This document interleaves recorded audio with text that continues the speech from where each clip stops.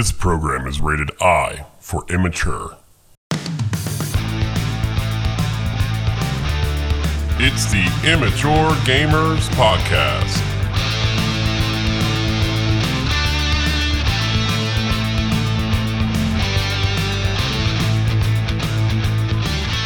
Hey everybody, what's going on? Welcome to the brand new Immature Gamers Podcast. I'm Harrison, joined by my best friend of 28 years, Caleb. Hey guys, very excited to get this kicked off. Yeah, so Caleb and I, we wanted to create a podcast just kind of talking a lot about gaming, something dedicated to gaming, but maybe just a little bit more, you know, not just gaming, but maybe everything from sports to finance to alcohol, everything. Like we really wanted to bring our lives in. We've also known each other for such a long time, been gaming our entire lives, and we really just want to, you know, bring our knowledge and our experiences to everybody here that listens. So just so you guys know, what we're always going to do when we start off is we are always drinking something. So we're always going to be talking about what we're drinking, and I'll go ahead and start. I am actually drinking right now a 1800 Millennium, which is a tequila extra añejo, aged 5 years or so. It's delicious. If you're a bourbon fan, I'm not a normal tequila guy, but I'm a big bourbon guy. And so if you're a bourbon fan, you should definitely try out extra añejo tequila. Caleb, what about you, man? What are you drinking? Nothing too complicated for me today. Just relaxing with a nice, crisp Topo Chico hard seltzer. I've got strawberry guava flavor in my hand right now. This is my favorite seltzer. I have been very eager to try new seltzers when they come out because they quickly get old if you drink just like White Claw all the time or Truly all the time or whatever. Like they can get old quickly. So but this one, when they first started putting it out, I quickly noticed that I wasn't getting sick of it. It's just has the cleanest, best taste and drinkability. Yeah, you know, I'm a big fan of seltzers. It's funny, you know, a lot of people will make fun of anybody like, man, you're not manly if you're drinking seltzers, whatever. I really like seltzers. When you get older, guys, if you're in your 18s, 19s, 20s, you're going to be like, I'm never going to get old, whatever. Let me tell you something. Beer, like, eventually, like, catches up with you. Oh, hell yeah, it does. And you feel sluggish, man. You feel so sluggish, like, after a while. I used to be such a big craft beer fan, and you just have to kind of figure out a way to limit it. And seltzers, man, that's been such a great invention, I would say. A product in the market, man. You can like drink that all day at the pool or all day like outside, and you don't like feel like weighed down at all. It's so nice. But definitely. Yeah, I'm normally a White Claw guy. Like I love black cherry, but I did get some Topo Chico. The margarita. Have you seen the margarita ones? No, I have not. So they have these new margarita ones, and they're pretty good. There's just a couple. So what I don't like about, like, you know, you have like Trulies, and when they come out with these special flavors, these margarita, like let's say margarita or colas or whatever, they force you to buy the variety pack. And let me tell you, some of them are good, but some of them are just absolutely disgusting, just terrible. The Bang the Bang seltzers came out, 0 out of 10, awful. It tastes like chalk is a main ingredient. I mean, it was just like, why would they think that was a good idea? Yeah, and some of them it's just like, they have to buy it because it's a variety pack. If you like one flavor, you're gonna freaking buy the whole thing. So let's just get rid of these terrible flavors too while we're at it, right? Yeah. So anyway, that's awesome. Hey, nothing wrong with drinking a nice seltzer. I decided I was gonna drink this Millennium. It's one of the kind of more expensive tequilas I've purchased before, and I think I bought it for like $130 in Mexico, but it goes for about $200 here. So I actually got a good deal on it. But I figured since it was the first podcast, you know, I really wanted to tap into the good stuff, you know, like just really excited to record this. How long have you and I been talking about doing something like this? Probably years now, right? Yeah, years. I mean, pretty much ever since podcasts became, you know, popular mainstream. We're like, oh, we could probably do that, and I bet we could have fun with it. And that's really just our main goal here. We like to talk about our interests. That's what kept us friends through so many years. That's kind of unique. I mean, it's easy to take for granted a long-time friendship like that. We've been friends for 28 years. I mean, that's not everyone can say that about their longest friendship. So we've got some unique insights to bring to our favorite interests, and I think we're going to have a lot of fun. Yeah, especially we're only in our mid-30s, so to say 28 years and only in our mid-30s, that's like pretty much our entire life, right? Yeah. We've been friends, so it's pretty impressive. Like you said. So, to really put into context how long we've been gaming. I mean, we've basically been gaming as long as we've been friends. My history goes back a little bit from before our friendship. So, first time I ever played a video game was the original Game Boy, just that big brick thing with the non-backlit screen. That you'd be in your car driving home and you're trying to see the screen with the lights outside. But we were playing Excite Bike. My friend had it, and we'd be at church, and he was the one guy with the Game Boy, and we would take turns, and I just could not wait to get my hands on it. It was just, I was hooked immediately. I was like, this is so fun. This is awesome. I love it. And that was my first time. And then Tetris too, of course. Everyone who had a Game Boy had Tetris just by default. So that was kind of fun.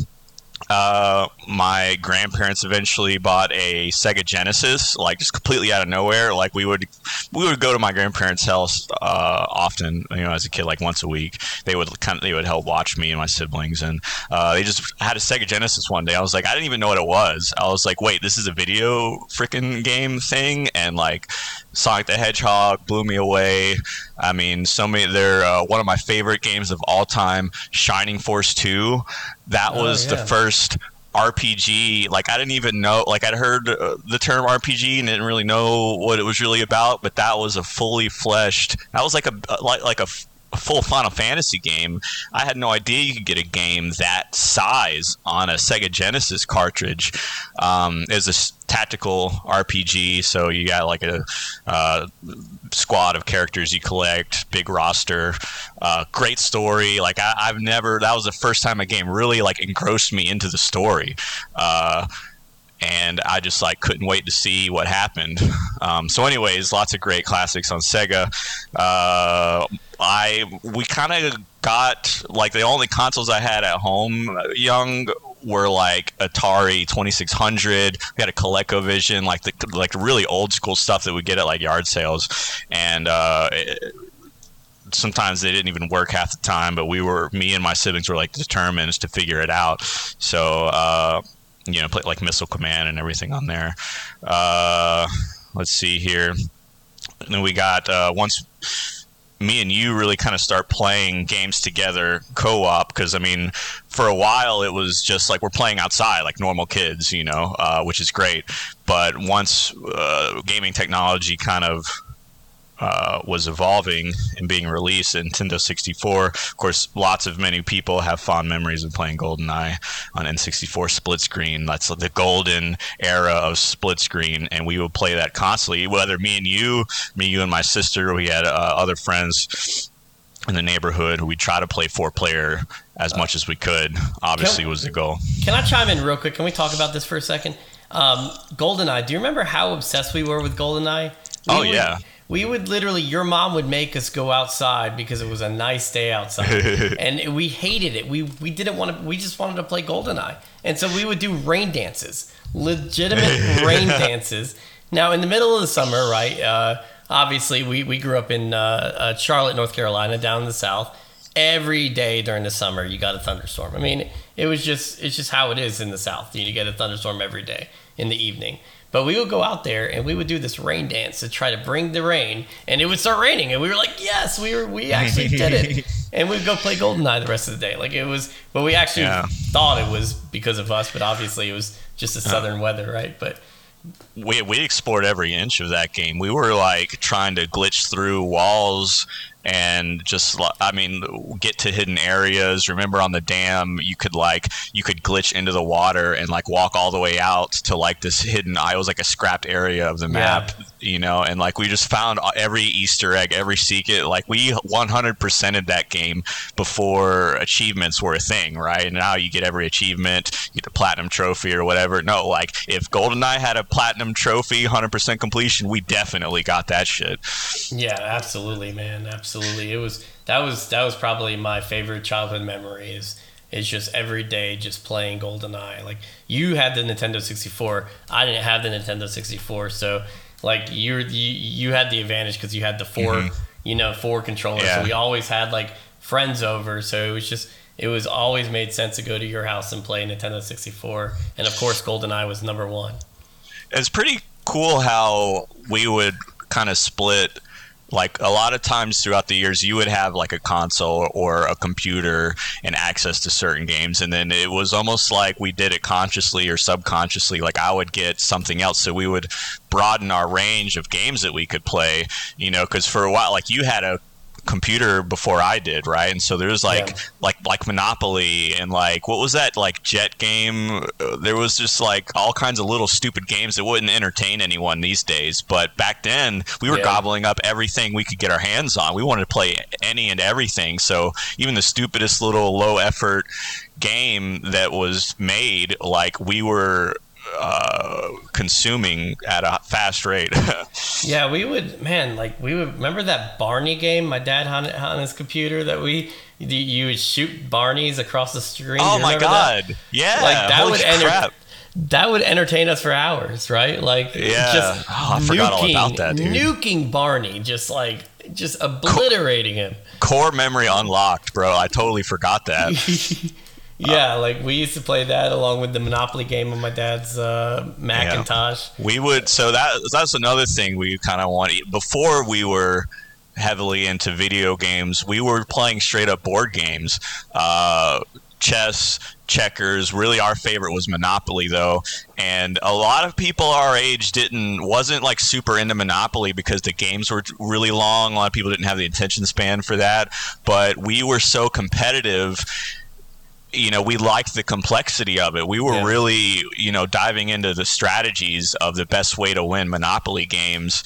And we wanted to spend an entire day playing Monopoly, 8 to 10 hours on one game. Like that was like awesome to us, but a lot of people didn't share that view. So we would literally just play Monopoly heads up. Yeah. Like we would just play just me versus you. We do that all the time. And, yeah, it's just like I don't know how many people are really doing that. Like I thought that's kind of weird, but it was just great. Something like you and I mean, we were so obsessed. I mean, we could give you like, or anybody could name a property, right? And we could tell you every little detail about that property, the rent, the amount of rent due if it has like one house versus two houses. Like you and I knew everything about that game. Yeah. We played it so much, and honestly, like I love Monopoly to this day. But I don't even have any of the memories or the knowledge that I used to have when you guys used to play all that. So like what else? We had PS1, right? That's where we got into. Oh, dude, I totally forgot about this. Command and Conquer. Remember how we used to hook our PS1s together with a LAN cable with 2 TVs, and we would play Command and Conquer. And that was bliss, man. We had so much fun with that. You know, it's funny. So funny story about that. So like I had a PlayStation 1 and so did Caleb. And so funny story about this. So back then they had this, it was called the link cable. It was a special cable that you had to buy. And it was expensive too, by the way. Yeah. To link the two consoles together. You needed 2 TVs and you needed the same game. So you couldn't just do one game. Each of you had to have the game. So funny story, my dad lived in an apartment complex and started dating the property manager there. And I don't know about dating more than probably just, probably hooking up. I don't know. But anyway, I guess they evicted somebody in one of the apartments, and they left behind this whole portfolio of PlayStation games. Wow. And so in it, back then, Command & Conquer was a huge game. You needed 2 discs, and each game you were able to play the skirmish mode from each of the discs. So we were both able to play Command & Conquer on each of our consoles and didn't have to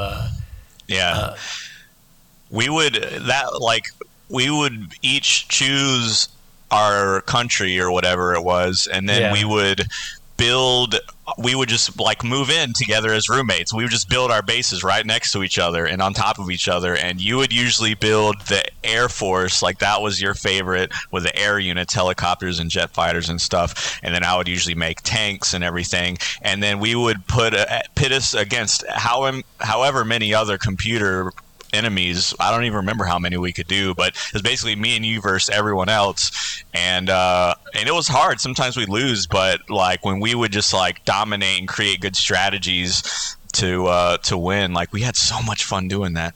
We would play for hours. I mean, remember we would set the computers like up like to like brutal mode, like and you and I would just just dominate them, like just dominate them. We had so much fun playing that game.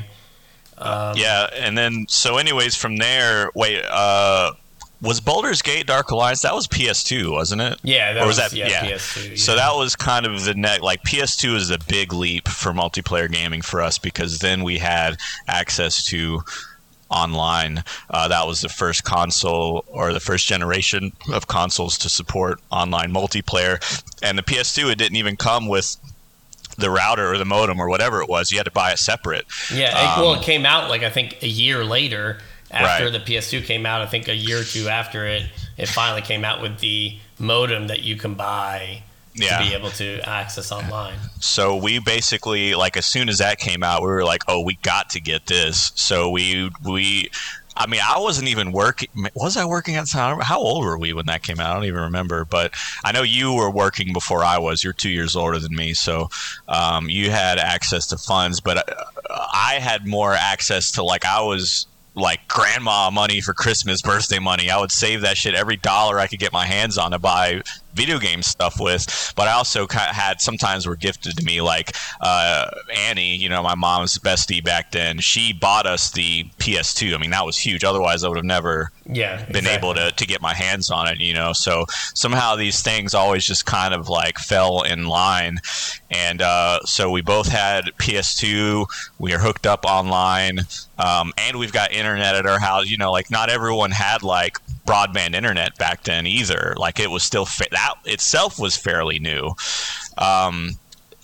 So, and the first game that we really played competitively pretty hardcore was SOCOM 2. I mean, and that was one of our most beloved games of all time. It was a very unique experience that we still haven't really felt in any other subsequent game. I mean, SOCOM 2 was so unique. What was it, like 8v8 or something like that? Yeah, it was 8v8, which was, I mean, for the map sizes was just perfect. The perfect amount of people. Maps were great. Like, we kind of took that for granted because we didn't really know much about. That was like our first multiplayer online game that we really got into, right? So we didn't really. We were like, okay, this is fun. We didn't really know until we started playing more online games that some games just had trash, shitty maps. And but SOCOM 2 were great right out the gate, and it was no respawn. That was a big part of it. No respawn, and the way the microphone chat system works. So the game, when you buy SOCOM 2, it comes with a headset. That was so big. Everybody had a headset in SOCOM.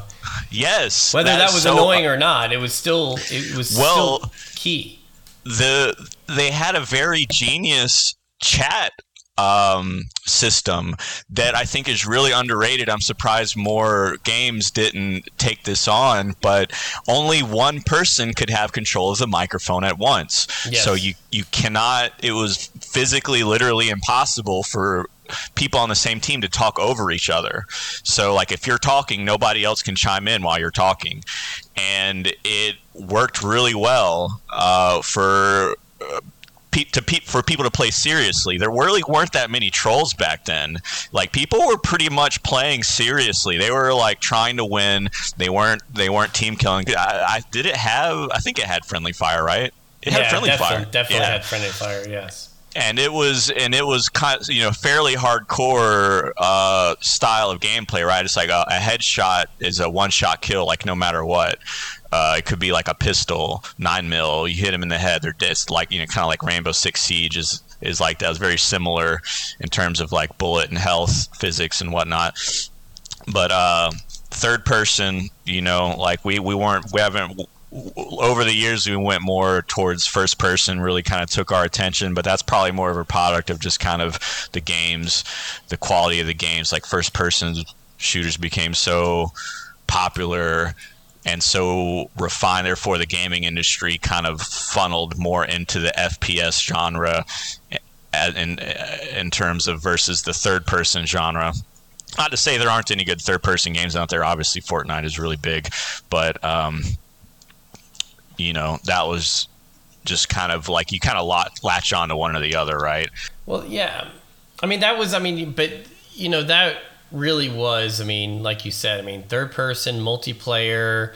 It was realistic shooter, right? That was another thing. Mm-hmm. Very realistic in terms of, you weren't soaking up bullets before you died. It was pretty much a couple of bullets and you're dead. So don't overexpose yourself. Right. You had to play smart.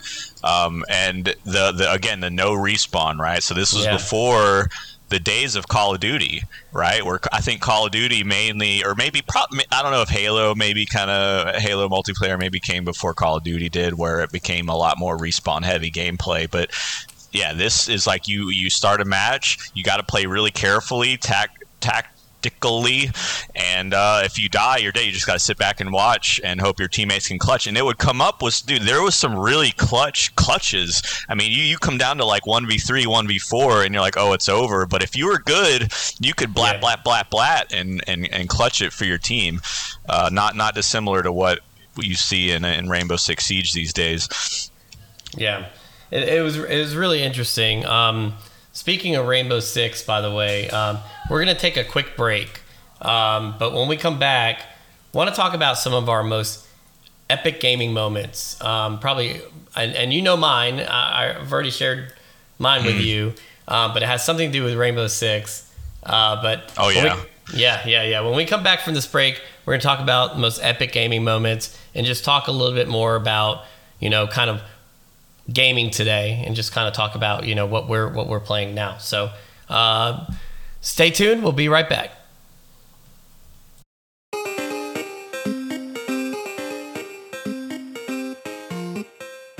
All right, and welcome back. So we were talking about a little bit of our gaming history, and moving forward, and just so everybody knows, we are going to be making this a pretty a lot of audience participation. So we'll be putting out some polls, and we'll bring them up, and we'll bring in your responses onto our show here. But one of our weekly questions was, what's the most epic moment in gaming history? And so we're going to talk about that in a little bit, and I'm going to share my most epic moment, and Caleb's going to share his a little bit later. But we really have to talk about one particular thing. Caleb and I think we might have actually brought down Blockbuster by accident. So if you guys we definitely put a dent in it. That's for sure. If you guys are upset about Blockbuster, please don't blame us. We're really sorry. No, I made a mistake once, and I accidentally, when I rented the game Rainbow Six 3, it came without the disc, and I was like, man, like, why?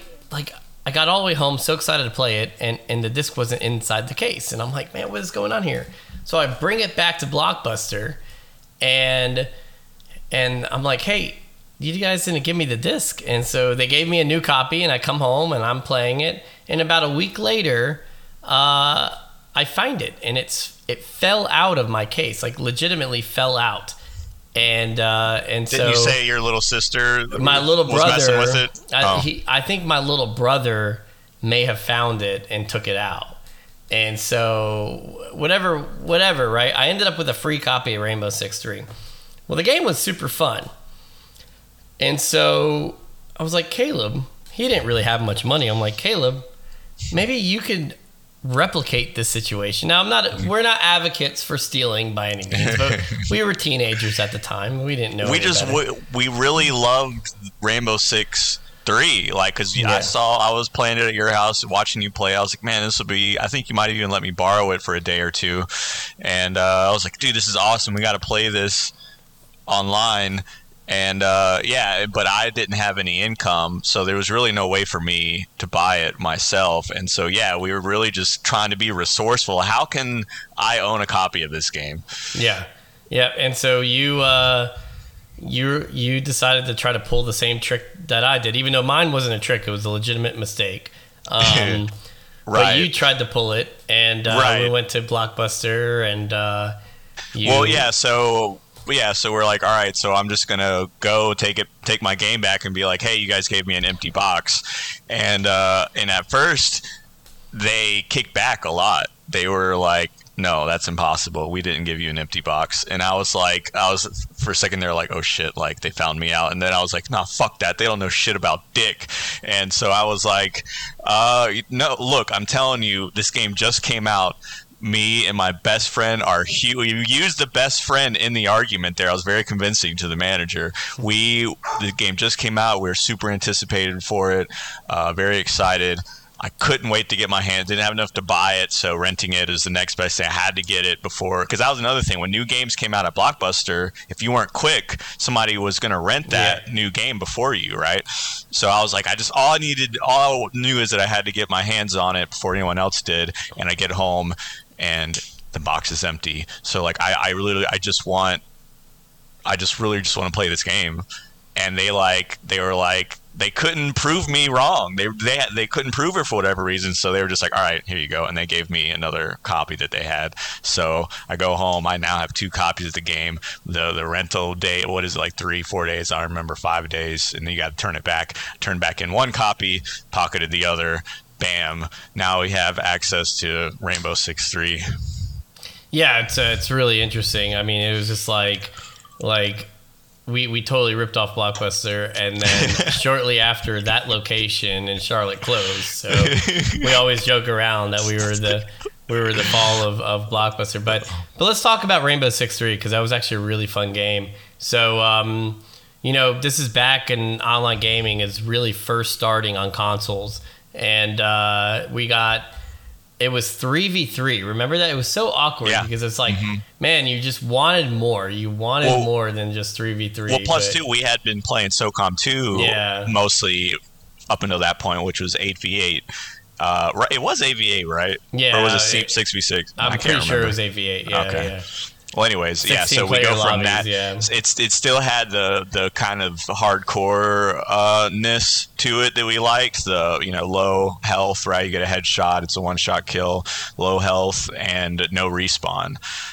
So we liked that. It had a very similar feel to the SOCOM 2. Yeah, it was. But it was first person instead of third. Yeah, it was first person. It really you had to play a lot more strategically. It reminded me a lot of like Counter-Strike Source, in my opinion. That particular like style, like, it reminded me a lot of Counter-Strike Source. But anyway, so my most epic gaming moment ever, and this is where a name was born. So just so you guys know, my gamer tag is Alpha. It's always been Alpha. I think I started it with my AOL Instant Messenger name way back in the day. It was Alpha, and that was from I don't know why. It was just a random name that I chose when I was 7 years old. And so it's always been Alpha. And Caleb, yours is Soul of Steel is one of your primaries. And so we were playing this game, and we were kind of talking a little trash because we were doing really well against this other team. And this other bad... how it worked was, when you would finish a game, you'd go to a lobby and you guys can trash talk each other. And so we're trash talking this other team, and these guys were like, "Oh yeah, well why don't you have your third person, which was a rando for us, switch over to our team and you can go 2v4 and see what happens." And so we're like, "All right, yeah, let's do it." And back then too, you could in the lobby you can switch teams, so we made it so it was 2v4, and so we played in the very first game. We just wiped the floor with these guys. It's just 2v4, and we just fucking swept them. We just sweep them, just destroy them.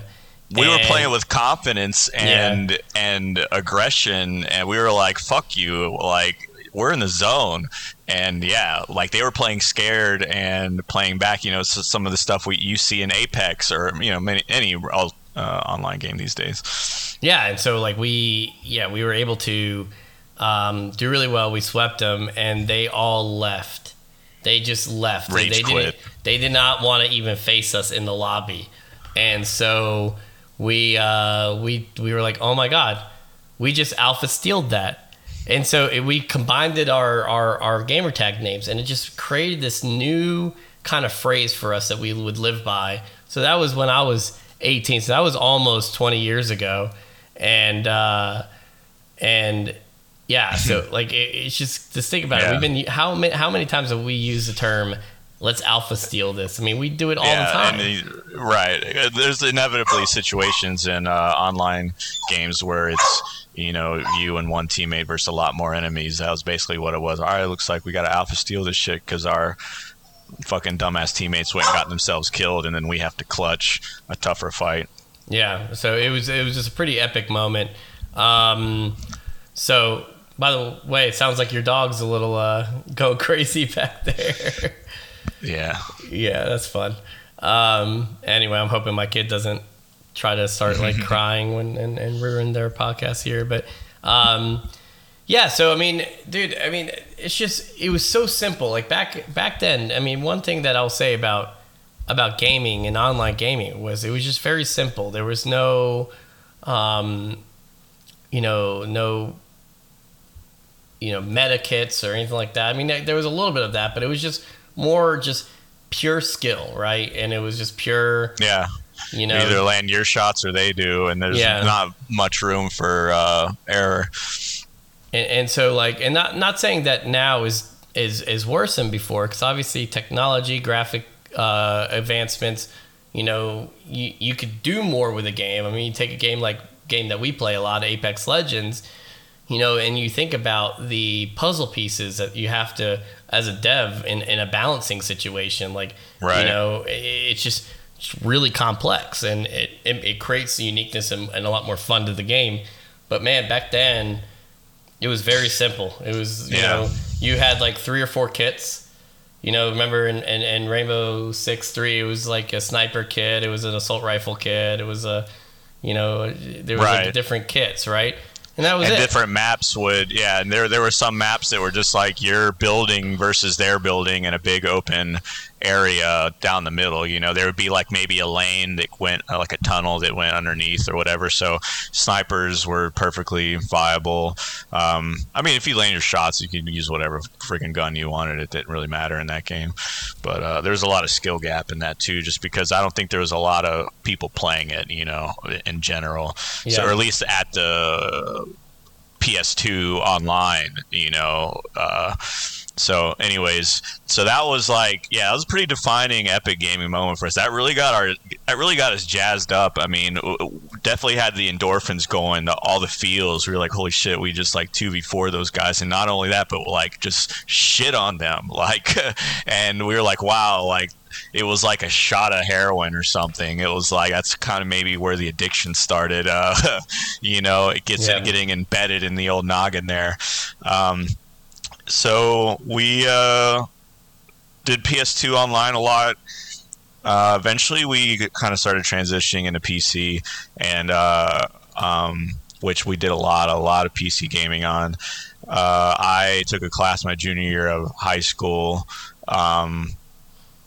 paid like X amount of dollars. I think it was like $200, maybe $300 or something to get in, and they provide you all the parts to build a computer, and then they show you how to do it. Like they walk you through it and you build it. So I had like a solid little PC. It was a decent computer too.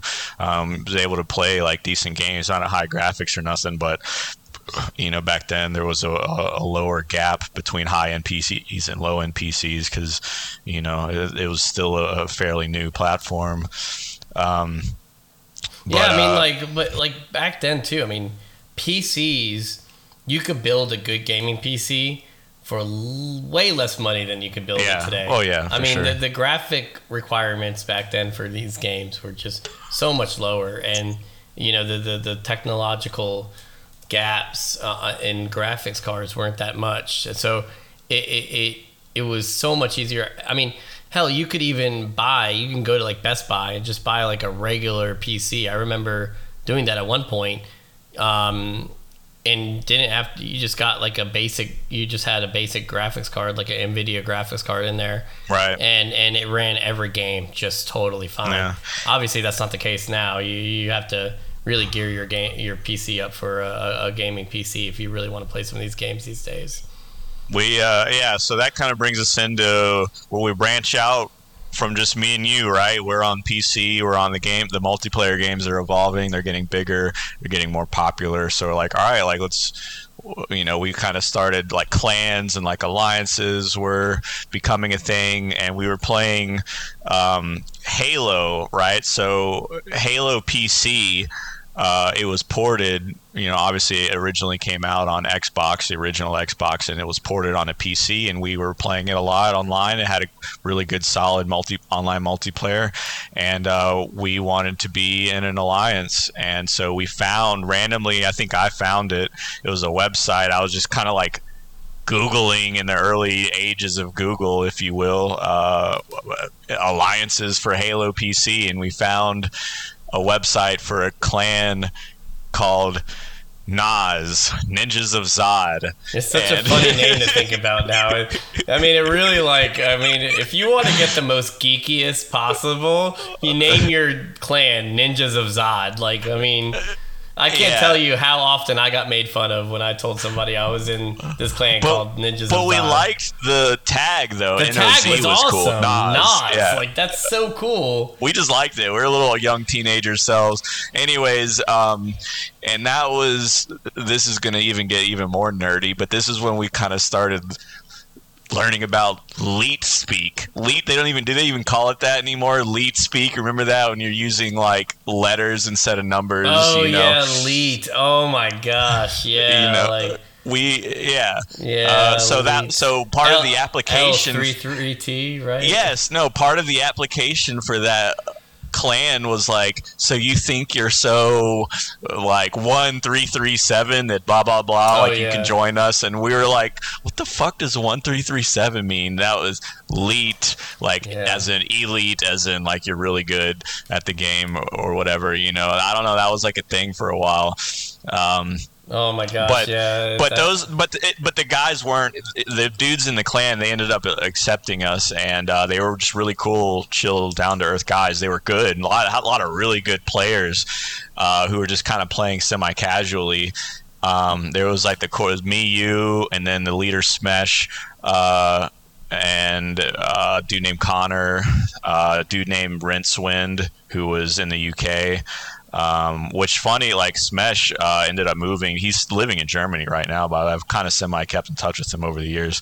But like the good 5-6 of us were good at the game, and we would just basically pub stomp. Like we would just go in a clan 6-stack on Halo PC or any PC game for that matter, like Counter-Strike, Battlefield, whatever. There's a lot more of them at this point. And but we would go into Halo PC as pub pre-made, and we were all pretty damn good individually, and yeah, just fucking pub stomp. I mean, it was awesome. Yeah. And we would play competitively. There was like leagues, like online leagues that would like set you up with other clans, and we got humbled a little bit in those, like, because we didn't have the advanced tactics. We were basically up until that point just playing individually, and just there was no like, strategy. Like, we didn't practice. We were just like, just going out there and just getting high kill, high damage games. But when we started playing competitively, we were going against dudes who actually had like more thought out tactics and stuff. So we didn't do awful, but it was a learning curve, and the kind of clan was kind of fizzling out at that point. Anyways, we were kind of getting older. Guys were like Smesh wasn't. He was transitioning away from gaming. He doesn't really game anymore. I think he might have said he dabbled with a little, last time I talked to him, little mobile gaming, like Clash of Clans or something like that, maybe, or maybe I'm remembering it wrong, but he mainly kind of just dropped gaming altogether.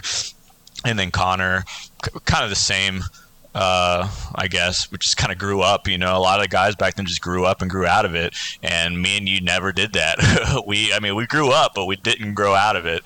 That was definitely, we always kept up with gaming, no matter where we were in our lives. We definitely grew out of the gaming clan Ninjas of Zod, but but no, like, let me tell you, like, my PC gaming years was some of my best memories. Like, we played a lot. We got into Battlefield 2. We played a lot of Counter-Strike Source as well. Battlefield is huge. We played a lot of Battlefield. That Battlefield 2 is really what did it for me when it came into like first-person shooters. Is really, I played a lot of Quake 3 back in the day, but Battlefield 2 is really what's got me into first-person shooters. And Caleb, you left to go into the Air Force, and kind of left me hanging a little bit by myself, because you were obviously during training. You weren't able to play at all, and then when you got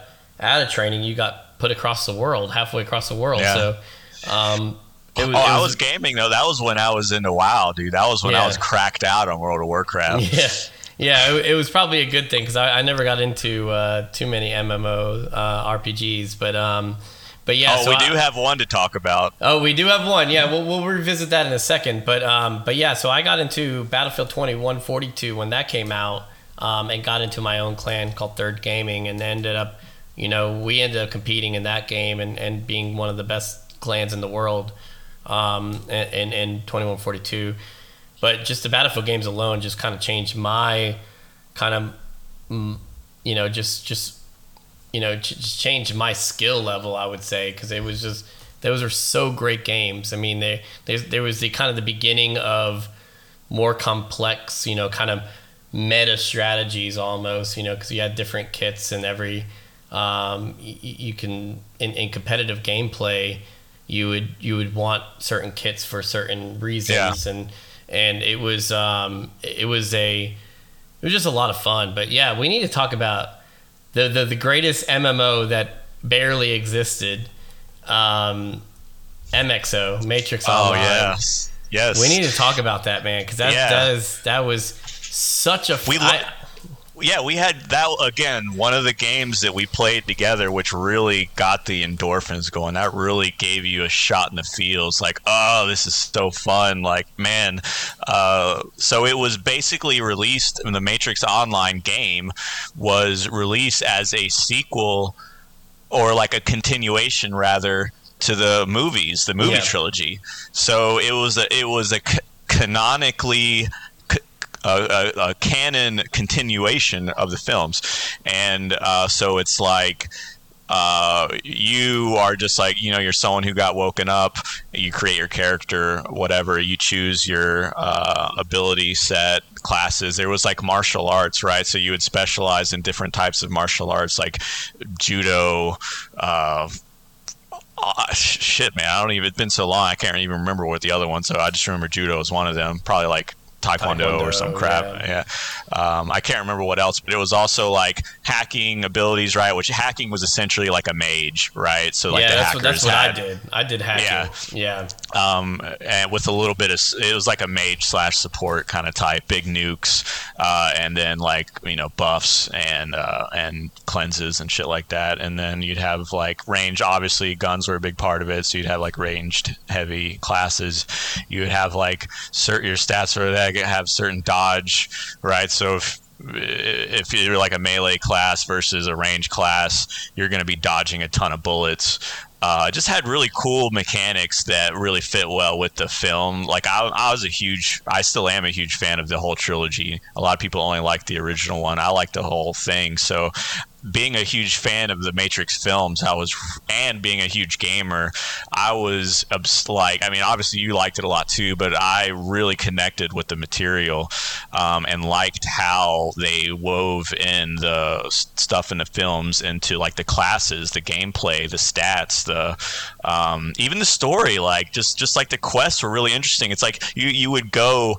And you know, there was the environments were huge, skyscrapers, cities, like massive environments. A lot of the buildings you go inside, it was hard just to find like the next story quest giver. You get there and it's fucking Morpheus, and he's like, dude, like there's some shit that we got to do. We're getting chased by agents. You fight an agent. Oh fuck, bro, it was just as scary like in that first film. Like it's like you're gonna get your ass kicked. It's just about survival and disengaging and getting away and healing up, and maybe you fight for a few seconds, and it was like it got your heart pumping. You got out. You pretty much you saw an agent. You just like in the film, you got the hell out. Yeah. So we played it so much, we got endgame. It didn't take a super long time to get, but you know, to get to the end game, wasn't a ton of end game content. They had like some dungeon stuff or whatever. It was mainly kind of turned into PvP, and PvP was really fun. We liked it a lot, but basically another big part of the game too, briefly, because I don't want to spend too much time talking about this, but remember all the radio, they had like radio shows.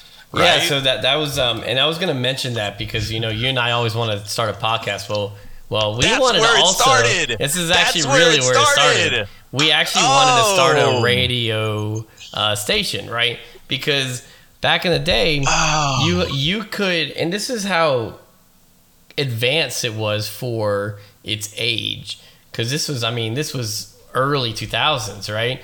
So like, MXO, you can add a radio, you can add music to stream into your game while you're playing, or you can add these radio stations that'll stream into the game. And there were these radio stations people set up.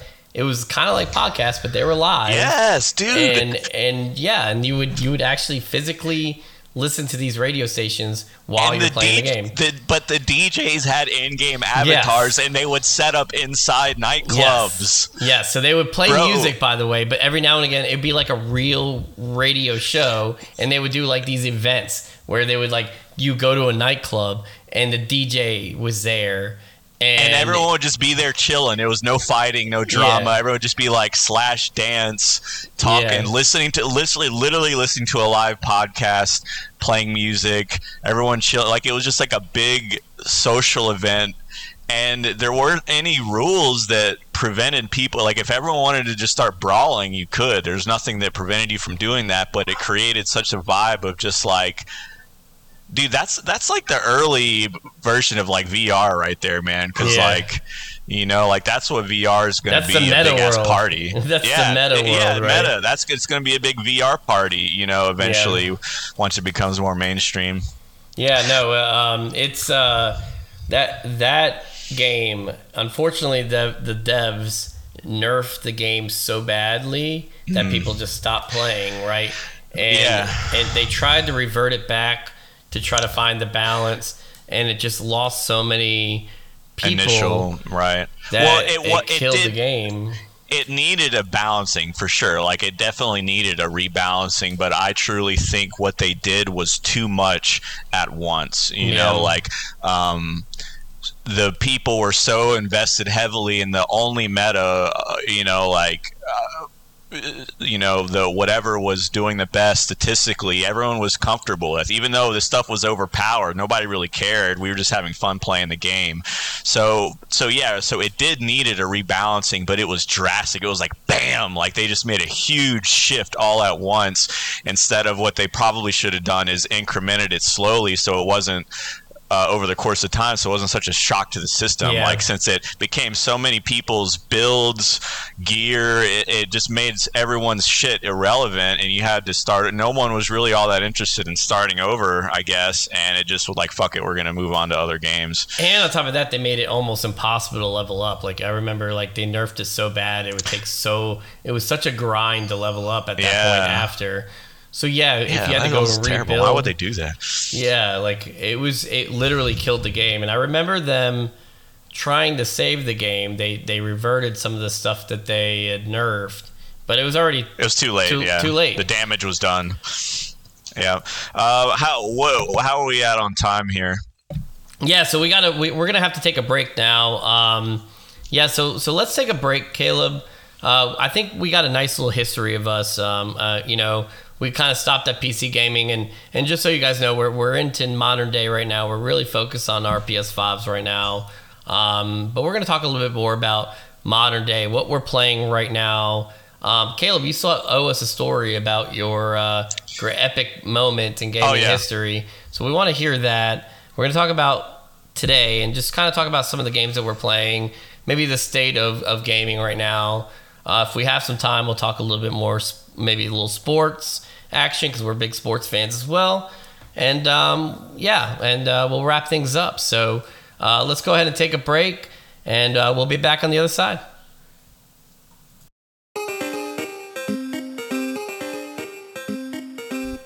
All right, and welcome back. All right, so Caleb, you owe us a story. We're talking about most epic moment in gaming history for yourself. What's your story? Yeah, just a super awesome, fun moment that really sticks out for me was, again, one of my all-time favorite games. It was a real-time strategy game called Lord of the Rings Battle for Middle-earth.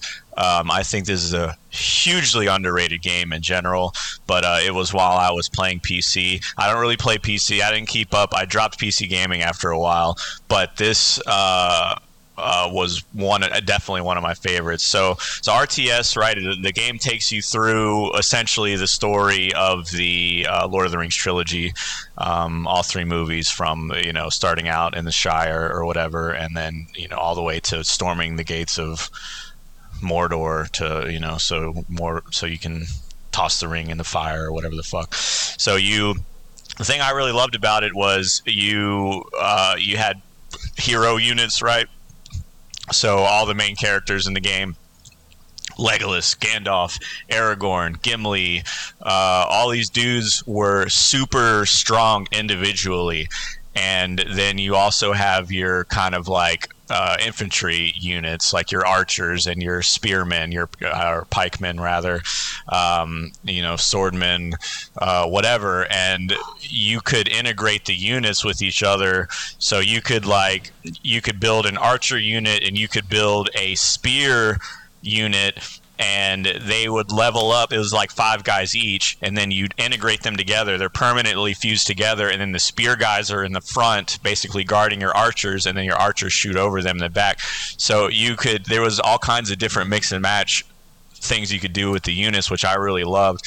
And then those units level up if you keep them alive. It was almost like a roguelite element to it, because it was permadeath. If that unit got wiped in battle, like if you were careless and you got them killed, then they're permadead, and you got to start a new unit. You got to cook a fresh one from your barracks or whatever, and then start them over at level 1. But your hero units were always maintained. Even if they died, you'd have them the next game at whatever level. They didn't start over, so you built them up over time. Well, anyways, so you go through the whole game, right? Loving it. Get to the very end, storming the gates of Mordor.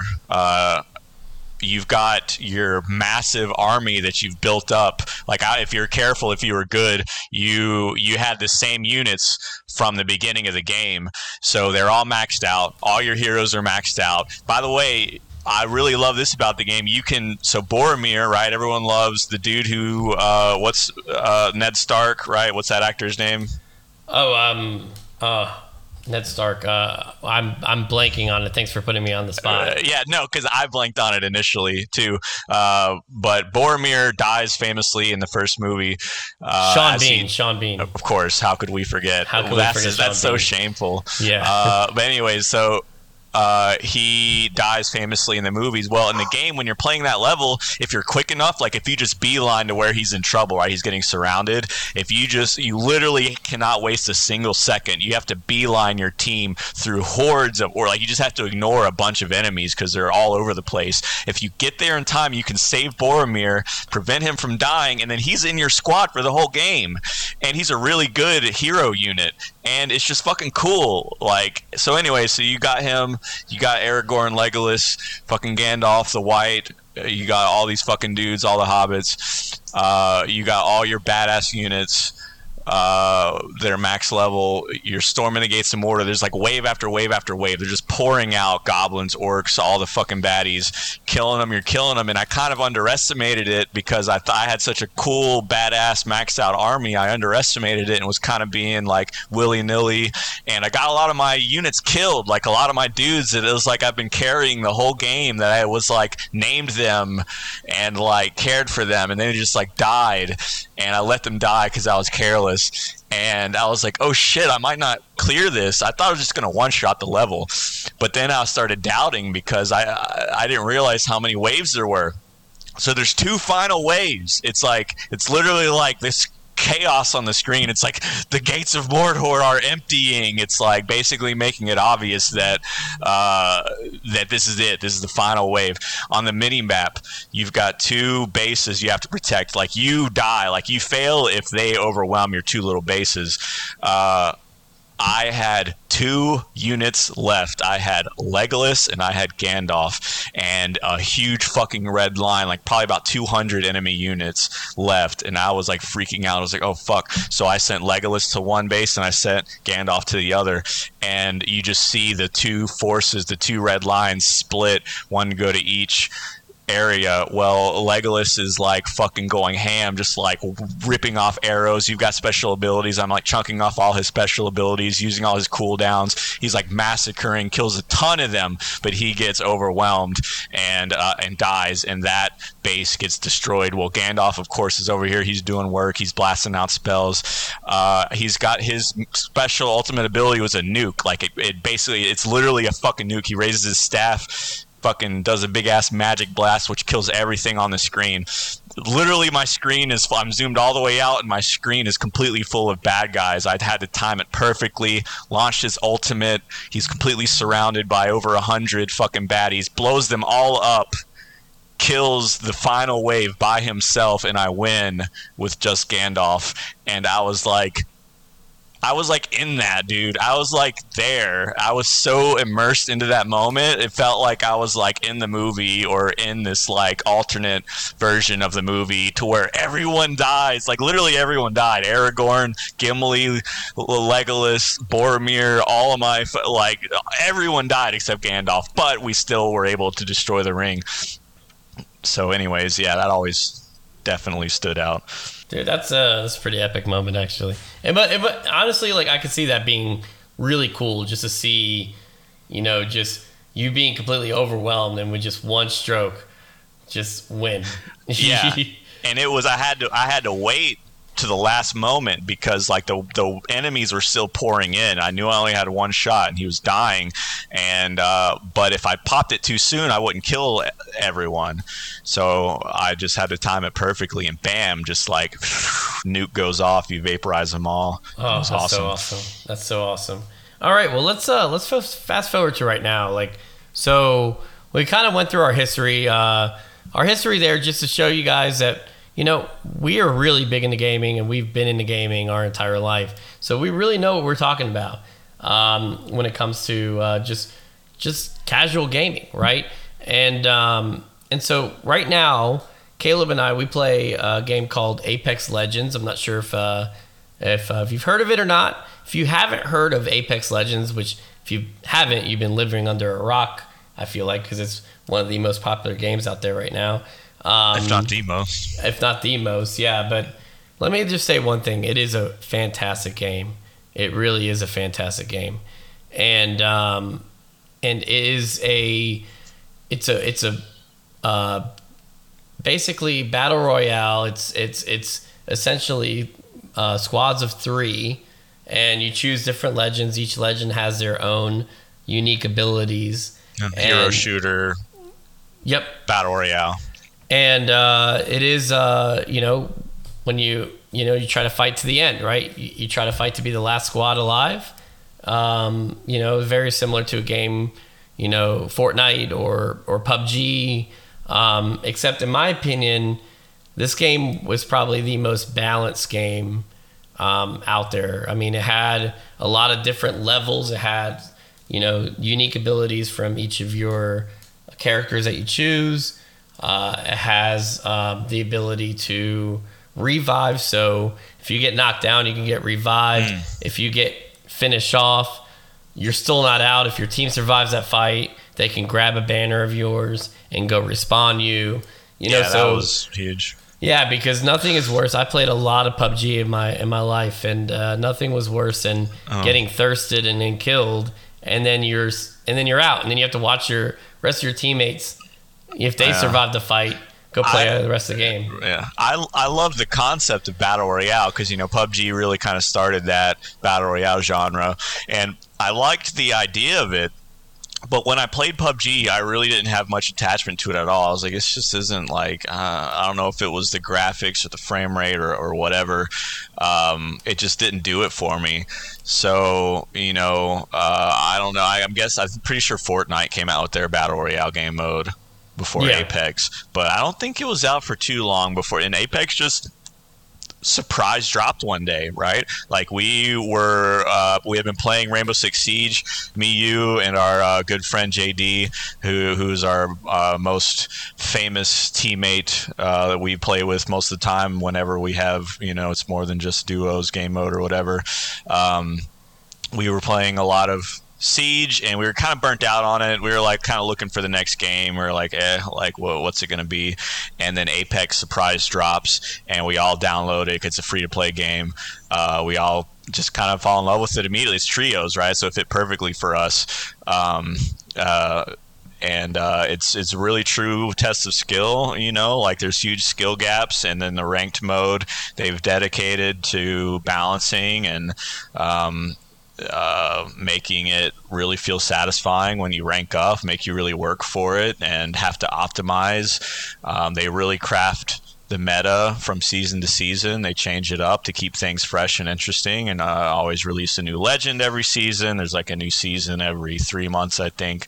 We just love the whole grind. And the gameplay, you really find your niche with whatever. There's so many legends that you'll find one that fits you, and they're all pretty much viable for the most part, but when you're getting to the high ranking meta, there's certainly plenty of legends that no one's picking. But yeah, that's what we're really into. That we've been into this for like in 3 years actually. We've been playing Apex, right? And this is our number one game for 3 years. I mean, you sprinkle in another game or two every now and again, but this is the game that we play. We dedicate our skill towards. And it is a lot of fun. It can be very frustrating. There are definitely skill gaps. I mean, if you try to solo queue in ranked games, you'll find that at least Caleb and I, we find all the time that we're most of the time better than our teammates, and it can be kind of frustrating because you're like, man, what are you guys doing? Why are you playing this way? It could be the most frustrating thing. But overall, it is, when you have your squad together, if you got a good team together, it is the most satisfying game. Just getting that win at the end, because you went through a lot to get to that win. So every win feels earned. It never feels given, and that's a really, really good feeling. Yeah, Definitely. And the new season kicks off in a couple days here. Super excited about that. Yeah, season 13, they just announced a couple of key changes. So if you guys are playing, didn't get a chance to really dive into any of the changes, we've got a couple of highlights for you here. So a couple of the big things when it comes down to, first off, new legend, right? So we've got Newcastle, which, by the way, I was listening to another podcast, and I do remember this. In the files, Rampart and Newcastle, I believe, were flip-flopped, right? Like the names were flip-flopped a long time ago. I remember this. Yeah. So I remember when Rampart was supposed to come out, it was supposed to be Newcastle with her abilities, and then Rampart was with, but they at the last minute changed it, or the files were like deceived or whatever. But so Newcastle, he looks kind of strong, right? Yeah, he's an alternate to Gibraltar, who's dominated the meta for a while. I don't know if he's not really gonna supplant Gibby, because Gibby's, the big thing that differentiates them is their ultimate abilities. Their tactical, more or less, to me, do essentially serve the same function. They just have pros and cons. Like Gibby's bubble gives more overall protection, but you're set in place. You have to hide under it. Newcastle's tactical is like a moving wall shield. It serves the same function as providing cover for your team, and then you combine that with his passive, which is, you got a revive shield similar to what Lifeline used to have, except you can crawl around with it. You can drag them behind cover and stuff. So when you combine his passive with his tactical, it essentially serves one of the big primary functions as Gibraltar, which is like your teammate gets knocked, Gibby's going to toss his dome and go quick revive them. Well, Newcastle's going to do the same thing. If your teammate gets knocked, he's going to throw his tactical, and then when he's reviving, he's also using his passive. You can cover two angles, or drag them behind cover or whatever. So tacticals are going to serve the same function, but their big difference is their ultimates. Newcastle does a jump, like a leap forward charge, sets down a big wall, similar to Rampart's tactical, except there's no amped cover, and it's 3 segments all together right there, and it's electrified. So if an enemy touches it, tries to vault over it, they get stunned, like if they walk through a Watson fence. I think so. This is why I think Newcastle is going to be viable, because he's a more mobile Gibraltar, right?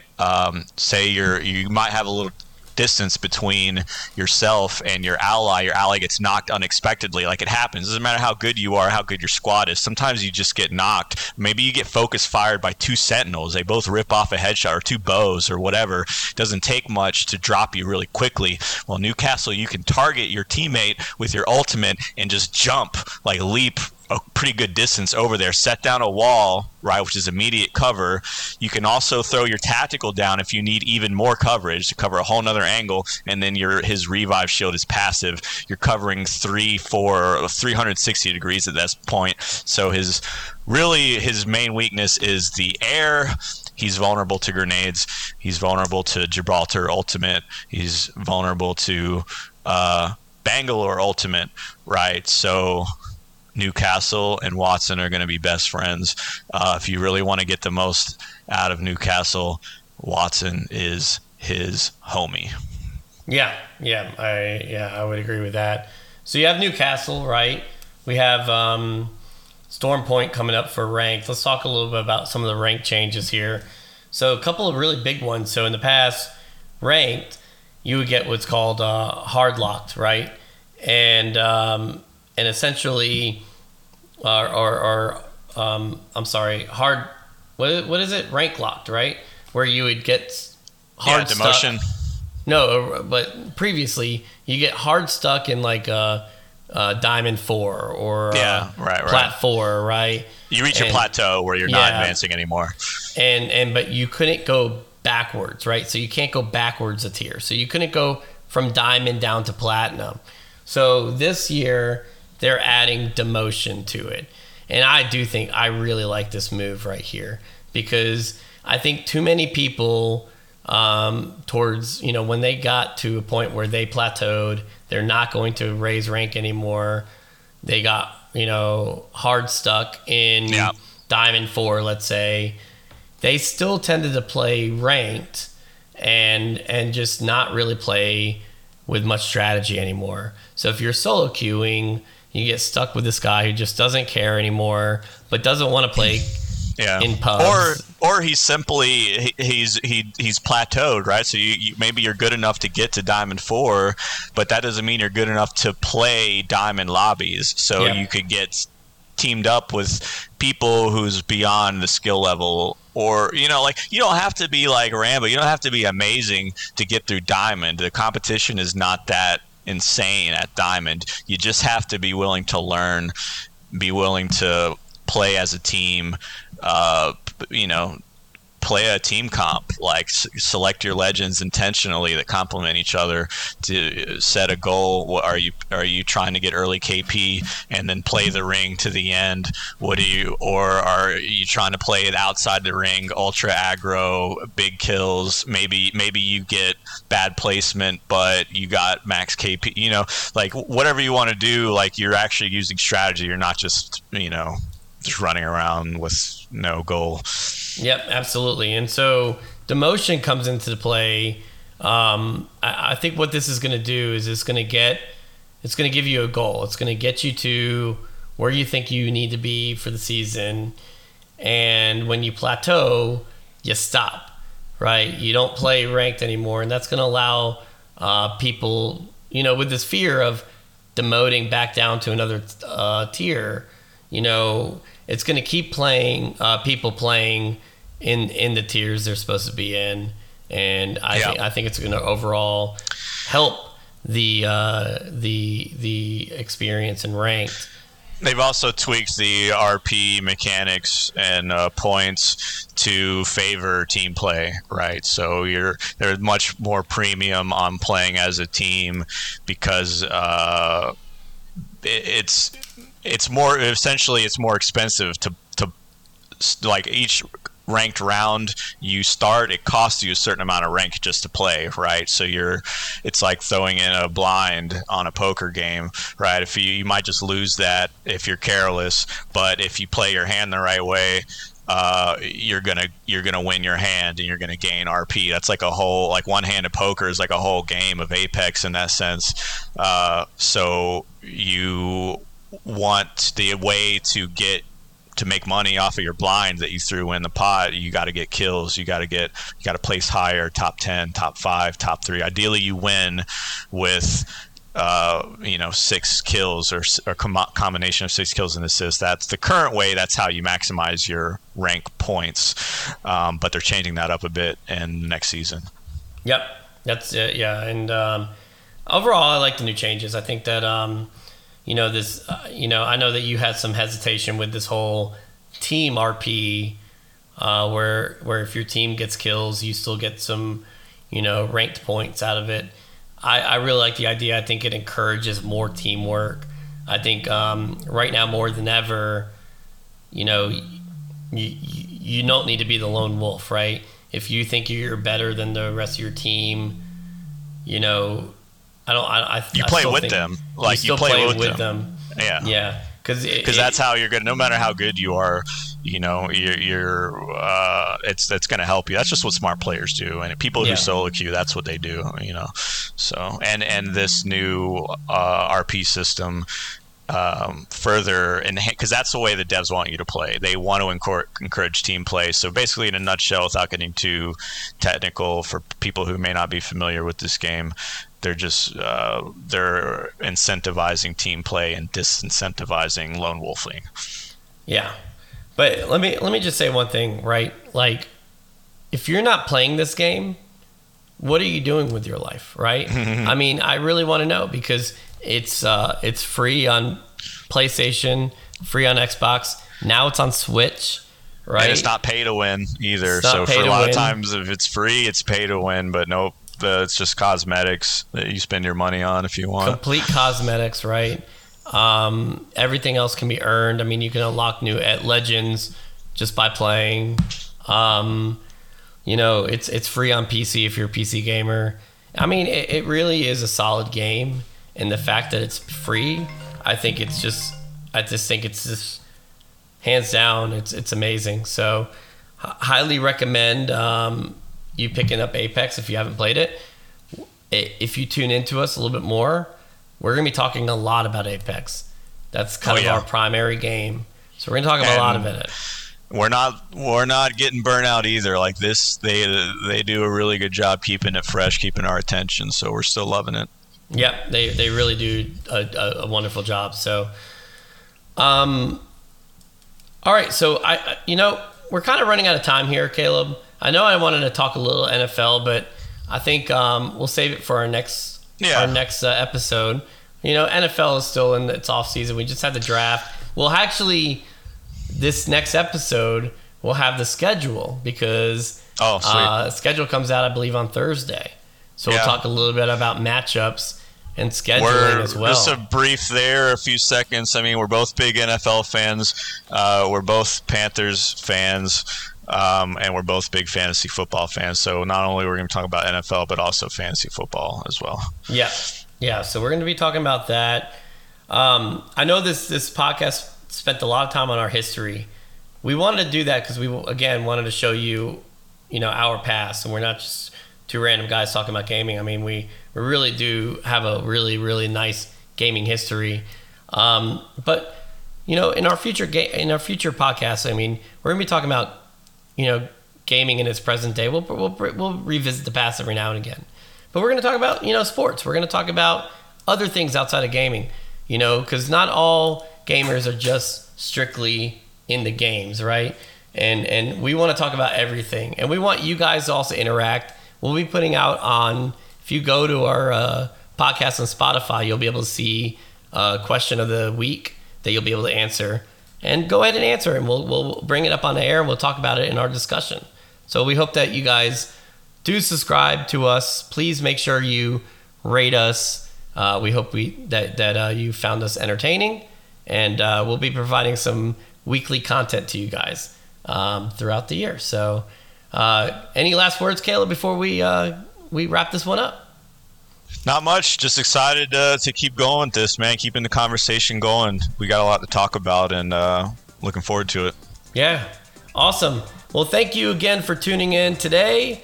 Please, again, make sure that you subscribe to us. Click those like buttons. We're going to continue to do this on a weekly basis, and we're really looking forward to talking to you all.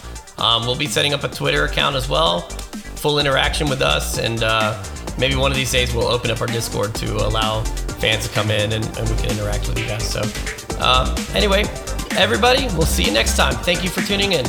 Bye, everyone.